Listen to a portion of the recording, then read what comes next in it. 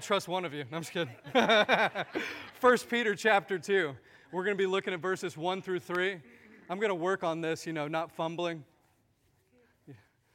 1 Peter chapter 2. I read a story recently about a man that was asked to teach a Sunday school class while a teacher was going to be out of town. So he was going to teach this young boy's Sunday school class, and he comes in and he wanted to test the boy's knowledge about the Bible. And so he said, "Now, who knocked down the walls of Jericho?" Now, when he said it that way, the kids instantly began to look at each other. All the boys began to deny it. And the teacher was so sad that they didn't know what had happened that he called a meeting with the deacons, and he said, "Deacons, you have to listen to this. Like, these kids in this boy's Sunday school class, they don't know who knocked down the walls of Jericho." And the deacons began to look at each other, and they said, we know that this seems like it's bothering you a lot. And I've known the boys for a long time, and if they said they didn't do it, then they didn't do it.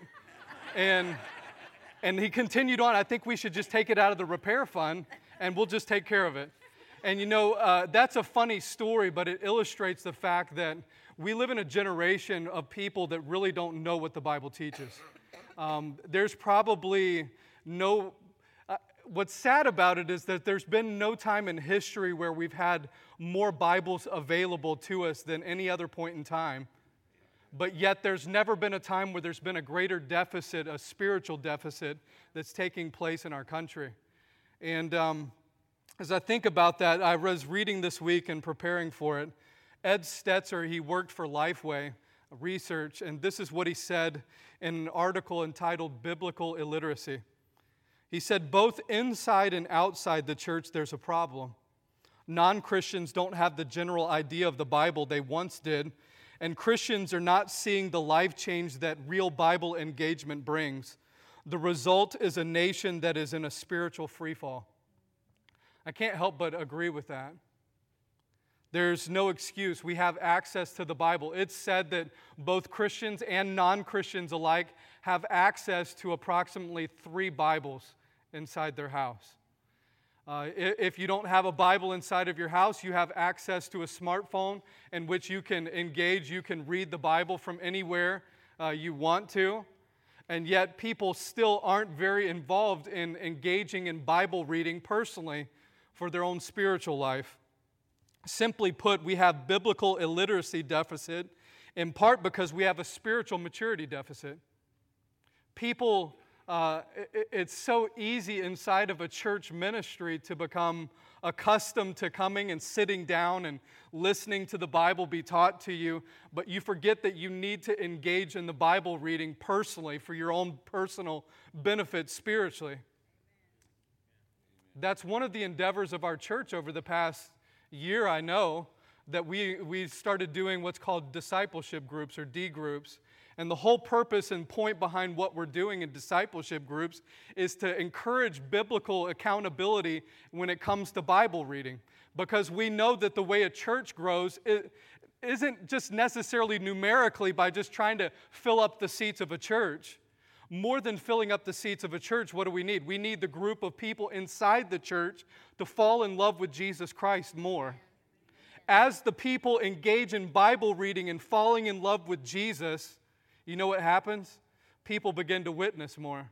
People begin to tell their friends about Christ. People begin to come to church because they want to, not because they have to. And people begin to when you fall in love with Jesus, the whole church begins to grow in the way that it was meant to. Anywhere, any ministry that doesn't encourage the reading of God's Word will not see people come to full-out discipleship and becoming a fully devoted follower of Jesus Christ. We have people who have grown up in church for years and years, but when it comes to their spiritual age, a lot of times that's where it becomes really sad, right? You can grow old, but yet not grow up in your faith. And what we really need to encourage inside the church is to fall in love with the Word of God again. That's exactly what Peter's going to talk about in this passage. What we've gone through is that Peter has told us the fact that God has provided for us an incredible salvation. God chose you before the foundation of the world. He chose you, He saved you, and He's been working in your life. And what Peter does is he says this, now based on this great salvation that God has prepared for you and supplied to you, now what you're supposed to do because of that is, first of all, you're supposed to pursue holiness. That's verses 13 through 21 of chapter 1. Then he says that you're supposed to love your brothers and sisters in Christ. That's verses 22 to 25. And what we're going to look at tonight is that lastly, you are to crave the Word of God. When we use the word crave, what do you think of? I think of a pregnant woman. I don't know, maybe that's weird. Like, like when a woman, she's pregnant and she gets that desire, like, I really want this to eat. And when she says she wants that, like, nothing else will substitute that. You just get that, all right? Get what the lady wants, okay? And when it comes to this, what Jesus is saying is that one of the marks of a believer is that they will have a hunger for the Word of God. Anywhere where you deal with a people that they don't care to hear the Word of God preached, they don't care to hear the Word of God taught, they don't want to be encouraged to read their Bible, you're dealing with a person that is spiritually immature. The only way that God chooses to reveal Himself is through what? The Bible. So apart from the Bible, there is no knowledge of God. There's no way to grow deeper into your faith outside of the parameters that God has given us. And the fact is that anywhere where people don't know the Bible, they can be led into all kinds of sins. There's all kinds of false doctrine that people can be led into because of why? They don't know the Word of God. And so Peter is encouraging these believers to fall in love, to crave the Word of God with all of your heart. Do you love the Word of God?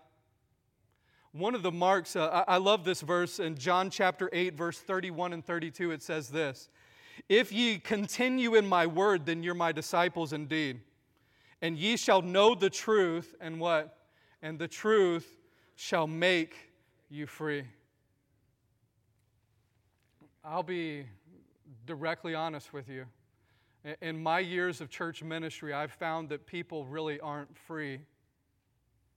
They're drawn into all kinds of sins.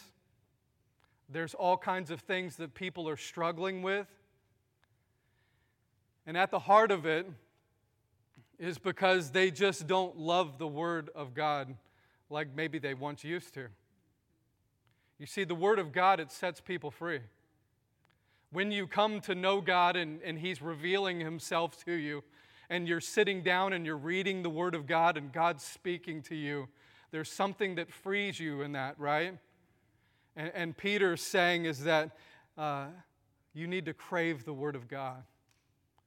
Now, the interesting thing, I need to point this out to you in verses 1 through 3, very interesting, is that it's only really one sentence in Greek. You're like, well, what? 3 verses? Well, in the original, I hope you understand when Peter wrote this book of the Bible, they didn't have the divisions like we have now. Everybody understand? It was a letter. And so when Peter wrote this, I don't know what it was about the apostles. Peter did this a lot. He would have these long run-on sentences where he keeps going, and it's like he has a point and he doesn't want to let it go. And there's really only one point. There's one main verb of what he's teaching. So if you want to get what the main idea of the passage is, you would circle the word where he tells us to desire the sincere milk of the word. That's the main idea of what Peter's going for. So here's the question. How do you desire the Word of God? Why is it that you'll meet some people, they can't get enough of it? It's like they got to daily go before God's Word and they read it and they're soaking it in and God's teaching them something and they're fired up about it. But then you'll meet another group of people that simply don't have any desire to read it. There's people that between services from Sunday to Sunday, the Bible, they put it in the same spot and it collects dust. Now, why is it? What's working? What will get you fired up about the Word of God again? Now, Peter's going to give us 4 perspectives that will help fire you up for the Word of God again. What an important subject for us to cover, right?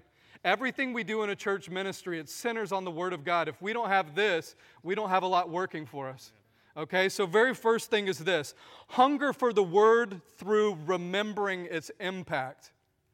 Hunger for the Word through remembering its impact. If you don't hunger for the Word of God, it's because you've forgotten something.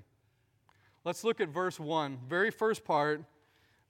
We're only going one word into it, folks. Okay, the very first word is this: wherefore. Now, whenever you run across that word and you're reading your Bible, what should you do? You need to see, what it's there for, okay? So you look back at the previous verses, and Peter's building off of what he said. You go back to chapter 1, look at verse 23. It says, being born again by what? The word of God, which liveth and abideth forever. Look at verse 25. And this is the, what? Word by which the gospel is preached unto you. What's the greatest miracle that ever happened? Now, men, don't give me that nice, my wife. Yeah, she is a miracle that she married you. That's true. All right, now listen. Don't give me that. I know you're trying to get bonus points during the summer. Okay, I get that. But outside, really the most important miracle that ever happened in your life was what? Is your salvation. It's your salvation. How did you come to faith in Jesus Christ, though? It was the Word of God. You see somebody, they taught a passage or they shared with you the gospel. And the gospel is like a seed. That's what the Bible teaches. It's like a seed that's implanted into your heart. And when it takes root, what happens? It grows. That's how faith roots up into the person's life. And what do? They put their faith in Jesus Christ, and their life is forever impacted because the Word of God showed them what the way of salvation was. Right? It happens the same for everybody. The Bible says that faith comes by what? Hearing, and hearing by the Word of God. The only way that your faith grows, the only way that it develops the way it's supposed to, is through the Word of God. And so here in this passage, what he's doing is he's connecting us to the previous passage where he's saying, hey, the Word of God, how important was it to your spiritual life? Vital. Without the Word of God, you would have never been saved. Okay? For instance, Paul talks about the same thing in 2 Timothy chapter 3, verse 15. He says this, and that from a child thou hast known the holy scriptures, which are able to make thee wise unto salvation through faith, which is in Christ Jesus. He's saying the whole reason why you were able to come to faith was why? You were wise in the scriptures. The scriptures taught you how to be saved. So would you know Jesus Christ? Would you have a relationship with Him outside of the Word? What's the answer to that?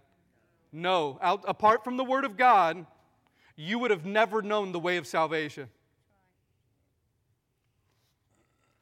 In essence, Peter is saying, have you forgotten the power of the Word of God in your life? That's why we connect it back to the previous truth. When he says wherefore, and he's talking about craving the Word of God, listen, you have to remember the impact that the Word of God had on your life. It forever changed your eternal destiny when it took root inside of your heart and it produced a fruit. Now, here's where I really want to hammer down on you a little bit, okay? You got to stay with me a little bit.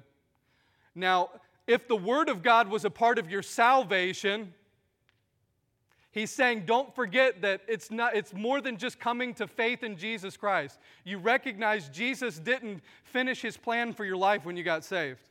How many of you understand that, right? That is not the finish line of the Christian life. He has more for you than that. What he's saying is that as you came and you depended on the Word of God for your salvation, you also have to depend on the Word of God for what? Your sanctification. Now, when we say sanctification, what do we mean by that? Okay? It's it's a process where God is setting you apart. He's molding you into the image of Jesus Christ. And folks, listen, when you were saved by the Word of God, it didn't end there. You have to continue coming to the Word of God in order for it to sanctify you, to make you more like Jesus Christ.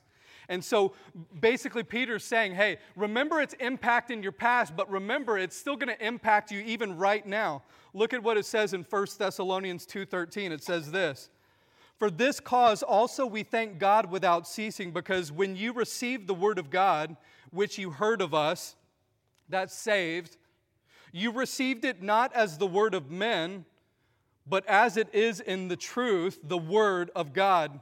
And notice what he says, which effectually worketh also in you that believe. Notice he's talking about the effect of the Word of God in the life of who? A believer. Hey folks, as much as you depended on somebody to share with you the Word of God for you to be saved, you also need to continue to come to the Word of God for your sanctification, to become more like Jesus. You see, you trusted it to save you. Let me ask you a question. Are you trusting the Word of God to sanctify you? Can I tell you how many people I meet in church ministry that they're just like, Ryan, I don't know why I'm not growing. I mean, I come to church. I'm faithful in that. I'm involved somewhat. I'm in ministry. I do different things in the church. Hey, folks, the same thing that saved you is the same thing that will sanctify you. The same God that worked in your life through the Word of God wants to work in your life and set you apart and change you. Isn't that the incredible thing, right? God has given you everything that you need to live the godly life. It comes through the Word of God. Apart from it, you will see no change in your life. Everything else is forced. Everything else is useless and meaningless unless you're getting into the Word of God for yourself. And folks, that's why we have churches where people don't grow. You want to get one meal a week and expect, guys, look at me. I promise you, I don't eat one meal a week. Physically speaking, you guys are looking, all right. But here's the deal, guys.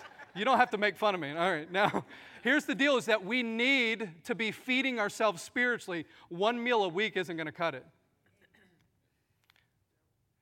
And in essence, in our American culture, we've taught people to be spoon-fed. We say, you come to our church, you listen to our messages, you kind of sit through a service and you'll magically grow. Hey, it doesn't happen that way. The Christian life, in a certain sense, is run individually by you pursuing a relationship with Jesus Christ. Look at what the Bible says in Philippians 1:6. It says this, being confident of this very thing, that he which hath begun a good work in you will perform it until the day of Jesus Christ. What's he saying? What I began in your life, I want to do what? I want to complete. What I started in your life when you came to faith in me through the Word of God, I want to continue in your life through what? Through the Word of God. Folks, there's nothing difficult about what I just shared with you, right? And so Peter is teaching, you want to grow in your faith? The same Word of God that can lead you to salvation will lead you to Jesus Christ and sanctify you and make you new and make you into a new person. Isn't that neat? Now, the question is this, are you going to set it to the side? Something that's so powerful that can impact you and transform you? Listen, I'm really convinced, Pastor said it a few weeks ago, we really don't understand what we have in our hands, do we? The power and the impact and the millions and millions of lives that have been impacted through the Word of God. How could you even count the impact that it's had? Wow. And so many people let it sit on a shelf all week. Don't let that happen. But notice the second perspective that you need to have is this. Hunger for the Word of God through eliminating sin. Ooh. You're like, well, sin, that's really going to have an effect on the craving the Word of God? Yes. Look at what it says in verse 1. Wherefore, laying aside all malice and all guile and hypocrisies and envies and all evil speakings. This word laying aside is an interesting word. It means to reject. It means to rid yourself of. It has the idea, it's a picture in the Greek. It's the idea of dirty clothes that you rip off and you throw down. Now, the thing that's interesting about that is that baptisms back in the early church were done a lot differently than we do them today. In the early church, when a person wanted to be baptized, they would show up wearing their old clothing. And when they were baptized, they would actually take the old clothes that they wore and they would throw them away. You're like, why in the world would they do that? That's so weird. Well, the church would provide for them new robes. Why do you think they would do that? It was a picture. It was meant to picture what Jesus Christ had done in their life.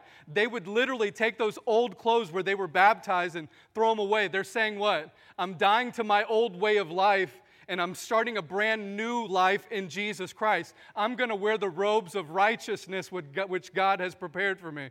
I'm starting a brand new life with Him. Now, that's a great statement because, listen, what Jesus Christ wants to do in your life is He wants you to take off your old wardrobe and He wants you to throw it out and begin your new life in Christ.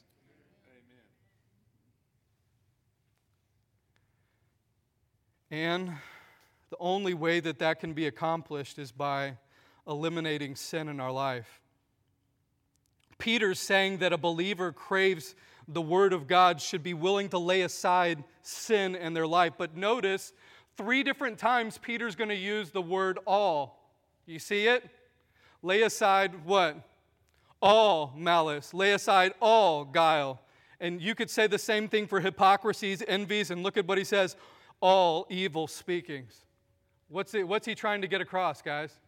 I'm showing you that when you repeat something in the Bible, he's trying to teach you something, right? What's he saying?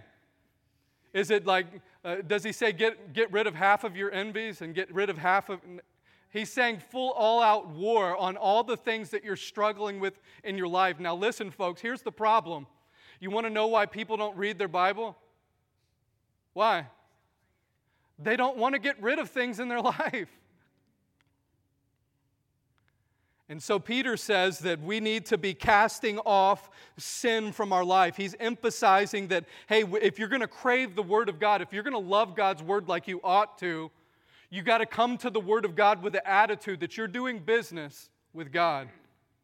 Do you think most people approach their Bible reading that way? Hey, God, whatever it is that I need to cast off, I'll cast it off. Whatever, you point it out to me. I'm doing business today. Isn't that a great way to approach your Bible reading?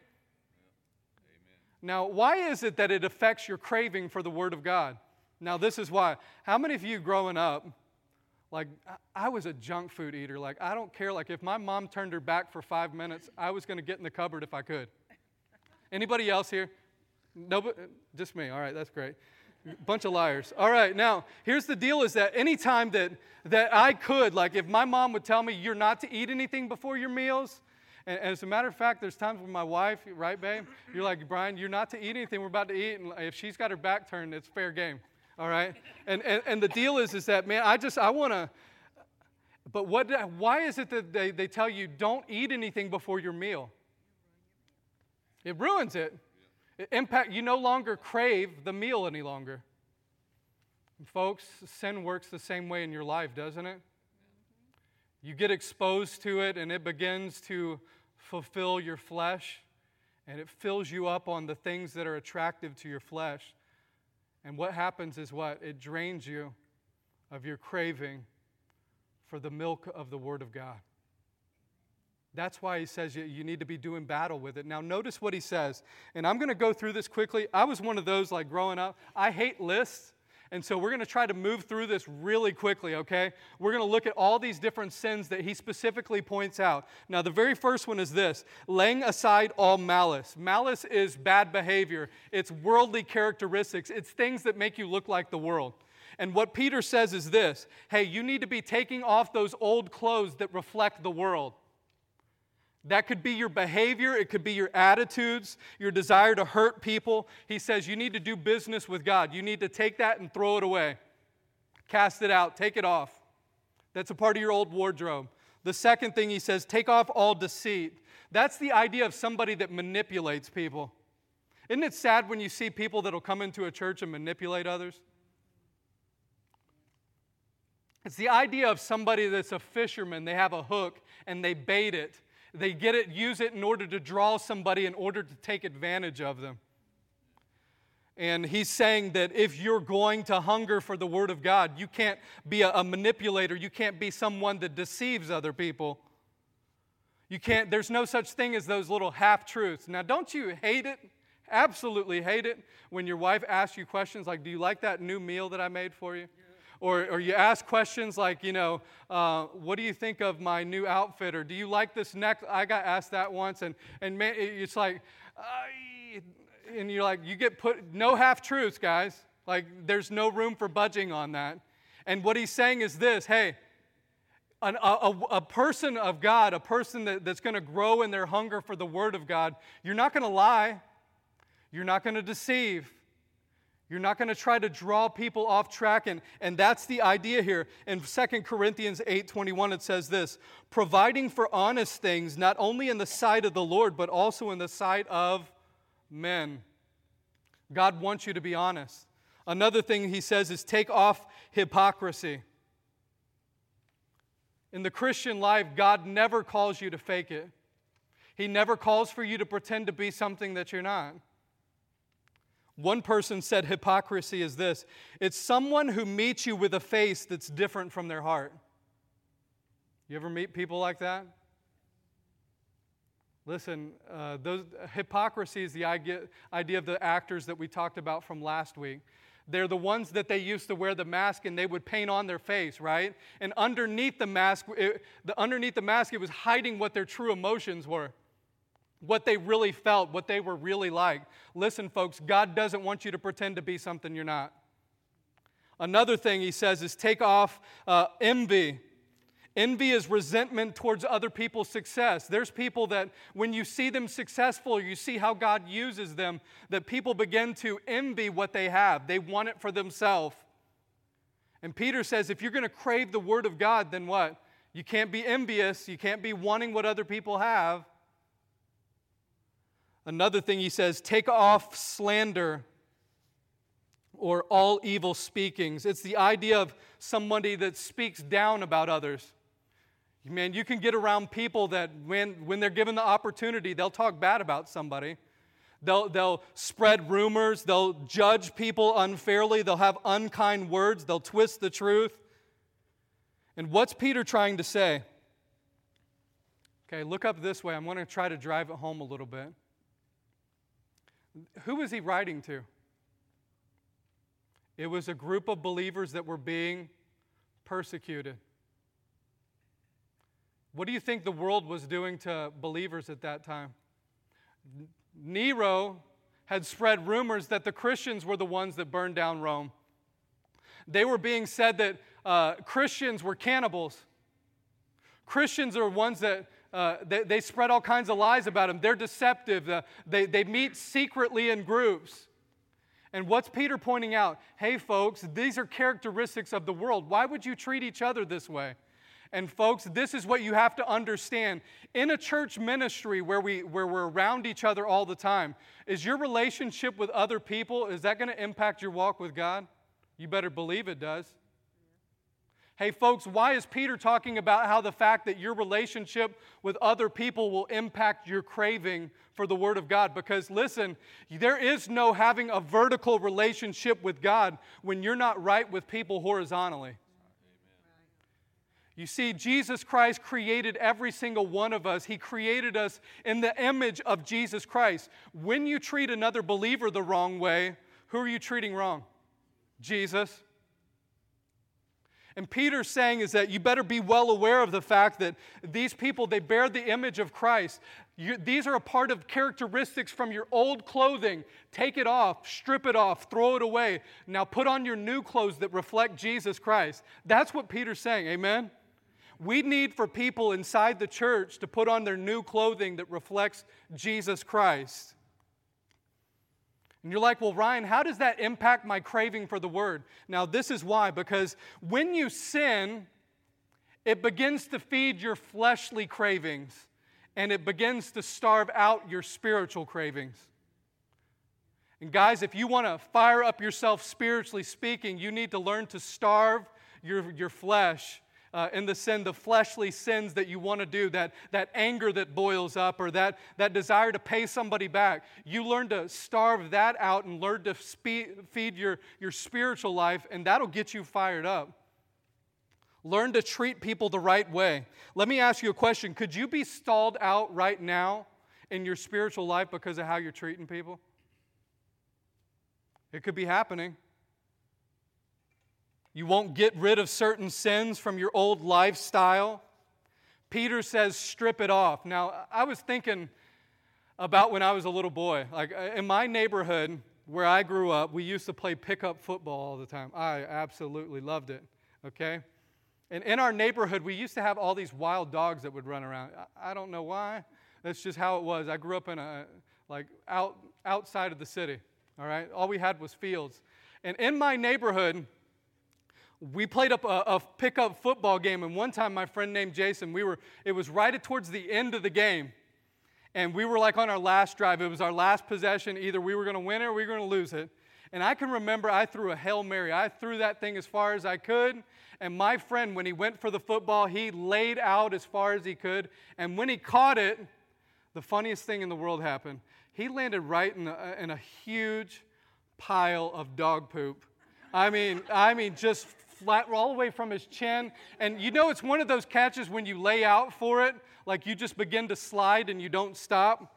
Well, it was just like it, all the way from his chin, all the way down to his knees. I mean, he was just covered in it. You wouldn't believe the face. He had the most horrified face. He had this expression like he couldn't believe. And I've never seen somebody begin to strip off their clothes as quick as he did. And you know, when I was thinking about that, you know what would happen in the Christian's life if we got that serious about the sin in our life? Man, we would have a burning passion and a hunger for the Word of God. You know what the problem is in churches is that we're just not serious enough about the sins that we see in our own life. Peter says that if you want to hunger for the Word of God, if you want to stir it up, you know what you need to do? Take off those old clothes that reflect who you used to be and start doing what? Put on your new clothes that reflect Jesus Christ. We need more of that, right? Biblical Christianity. David said things like this. David was referred to as what? A man after God's own heart. Why was it? Listen to some of these things. He said, Psalm 19:13, he says, "Keep back thy servant also from presumptuous sins. Let them not have dominion over me, then shall I be upright." What's David saying? Lord, don't let me even have hidden sins in my own life. He says in Psalm 119, verse 133, he says, "Order my steps in thy word, and let not any iniquity have dominion over me." What's he saying? Lord, I want to hunger for your word. Don't let any sin dominate me. Don't let me be stuck in the clothing from my old life. Man, that's a good. Now, the third thing is this. We also need to hunger for the word through pursuing spiritual growth. Now, there's several things that we're going to look at underneath this verse. The first thing is this. You need to admit that you have a need.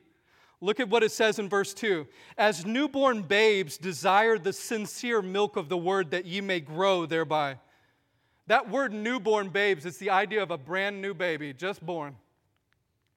Can you remember that? I was thinking about it just as I was preparing this afternoon. I remember when all three of our kids, when they come out, man, they come out screaming, right? I had somebody ask me the other day, they're like, "Ryan, you guys want any more kids?" "Nah, I'm good." Yeah, I love kids, but just don't want any more babies. They make their will known, don't they? What do babies want? They want milk. You could put a bag of chips down in front of them. That's not doing them any good. They want milk. And what he's saying in this passage is that if you want to crave the Word of God, you have to desire, you have to understand you have a need that can't be quenched in any other way than through the sincere milk of the Word. Now, the question is this. Don't misunderstand the passage. A lot of people will take this verse and they'll jump off and go another direction. Some people will think, well, Peter's talking to new believers. Is that what it says? Look at it. Just because it's a newborn baby doesn't mean that he's talking to new believers. Hey, folks, we got to get past that the Bible is for people that don't have as much knowledge as other people. No, the Bible's for everybody. Amen. No matter what area, there never comes a point in your Christian life where you no longer need the Word of God. I wish I would have gotten that earlier. Hey, folks, it doesn't matter how many times you've heard that passage preached. It doesn't matter how many times you've come to that passage in your quiet times before. You know what? You need the Word of God. It doesn't matter what stage you're at. It doesn't matter if you're a pastor. It doesn't matter if you're a missionary. It doesn't matter if you're a deacon. You need the Word of God. Now, sometimes we have this tendency, and I love it, because Awanas is a good program, right? Oh, we want to encourage our kids to go do Awanas, memorize the Bible, read your Bible passages. You know what, Mom and Dad? We need that too. And so Peter is coming to this, and he's saying, Peter's saying, you guys need to be like newborn babies that are crying and desiring to have the milk of the Word of God. You know, we need to recognize that. Why are we spiritually weak? Because we don't admit the need that we have for it. Jesus Christ only reveals himself to you how? Through the Word. The second thing is this: we need to obey the command. Now, I want you to pay particular attention to this passage because it is so powerful. I love this part. Notice what he says: desire the sincere milk of the Word. This word sincere milk is the idea of something that's without deceit. It has no contaminants. It has no error. It's like a farm product that has nothing that's been added to it.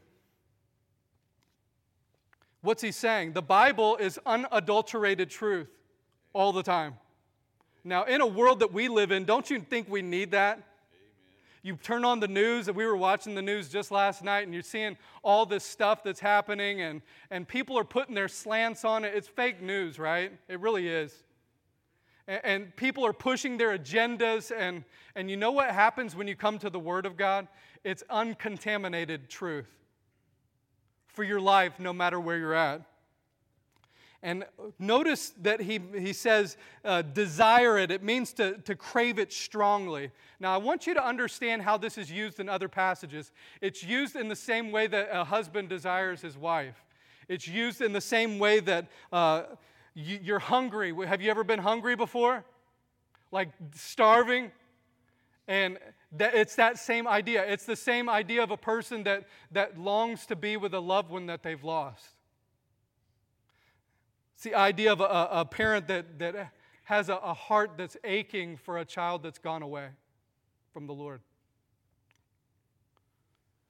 Now notice what Peter says. Notice the command. Everybody look at it. I know you've read it, but pay attention to this part.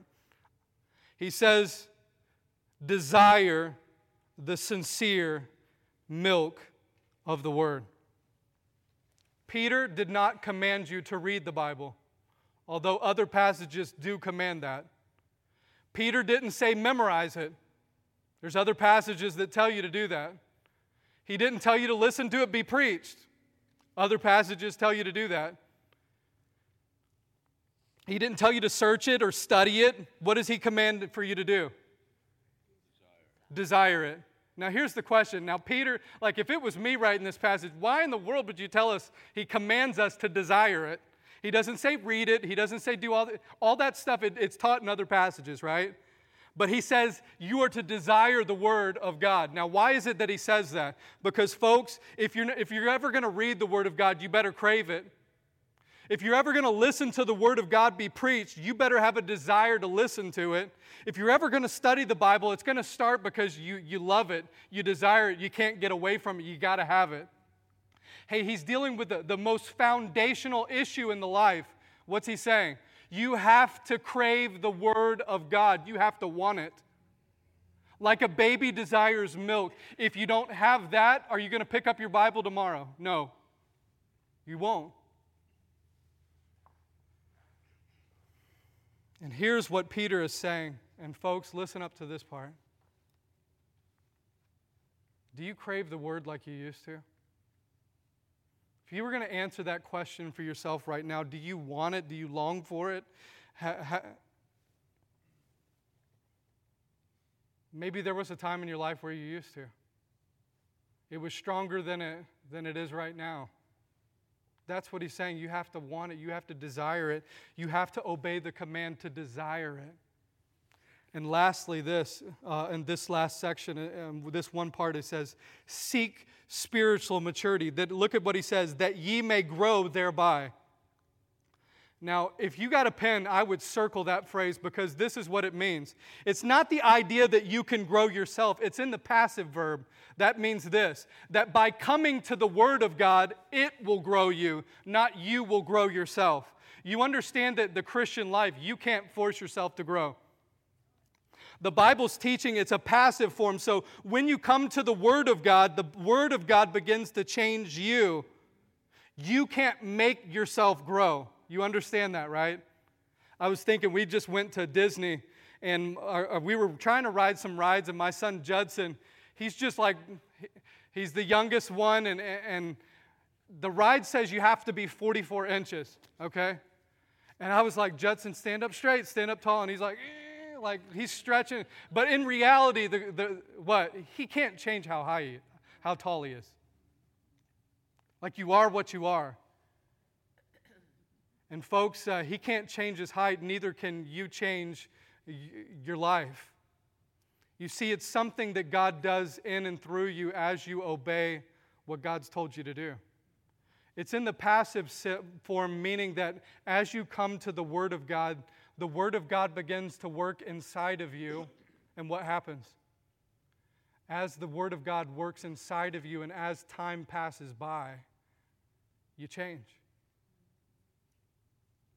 Isn't that neat? You see, it's as you come to Him daily, and you come and you sit at His feet and you read the Word of God and you soak it in. Day by day, you might not recognize it, you might not see it, but change is taking place inside your heart. I can honestly say that in my own life that, man, I wish I would have gotten that a whole lot younger. There's been some times in my life where if I was going to be truthful, I've kind of coasted. I've kind of put it in cruise control. Have you ever done that for yourself? Ever been some times in your life where you just thought, I'll kind of just take it easy now, and I didn't dig into the Word of God like I should have? You see, in our world, we make the mistake of thinking that we mistake growing old for growing up. There's a big difference. You can grow old in age and not grow up, spiritually speaking.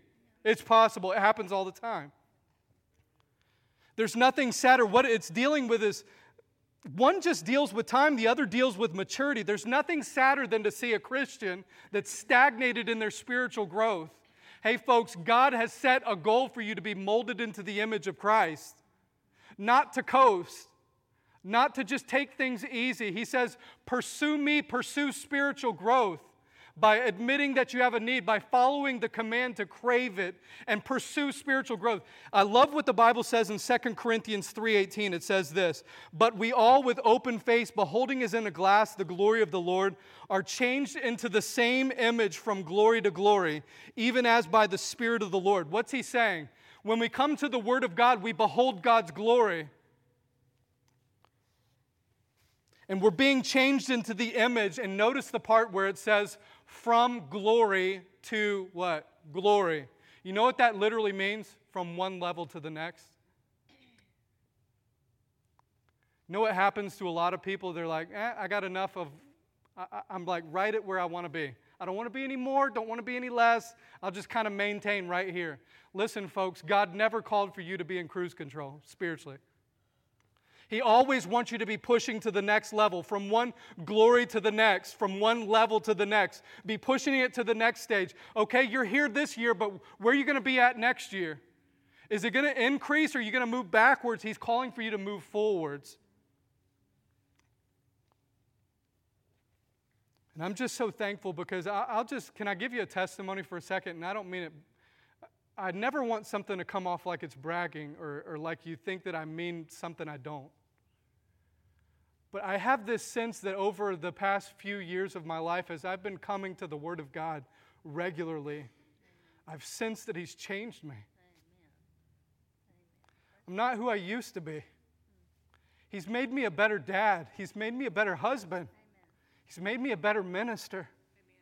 And the fact is this, guys, if you don't crave the Word of God, you don't push for that extra growth, God, take me to the next level, you'll never experience that, spiritually speaking.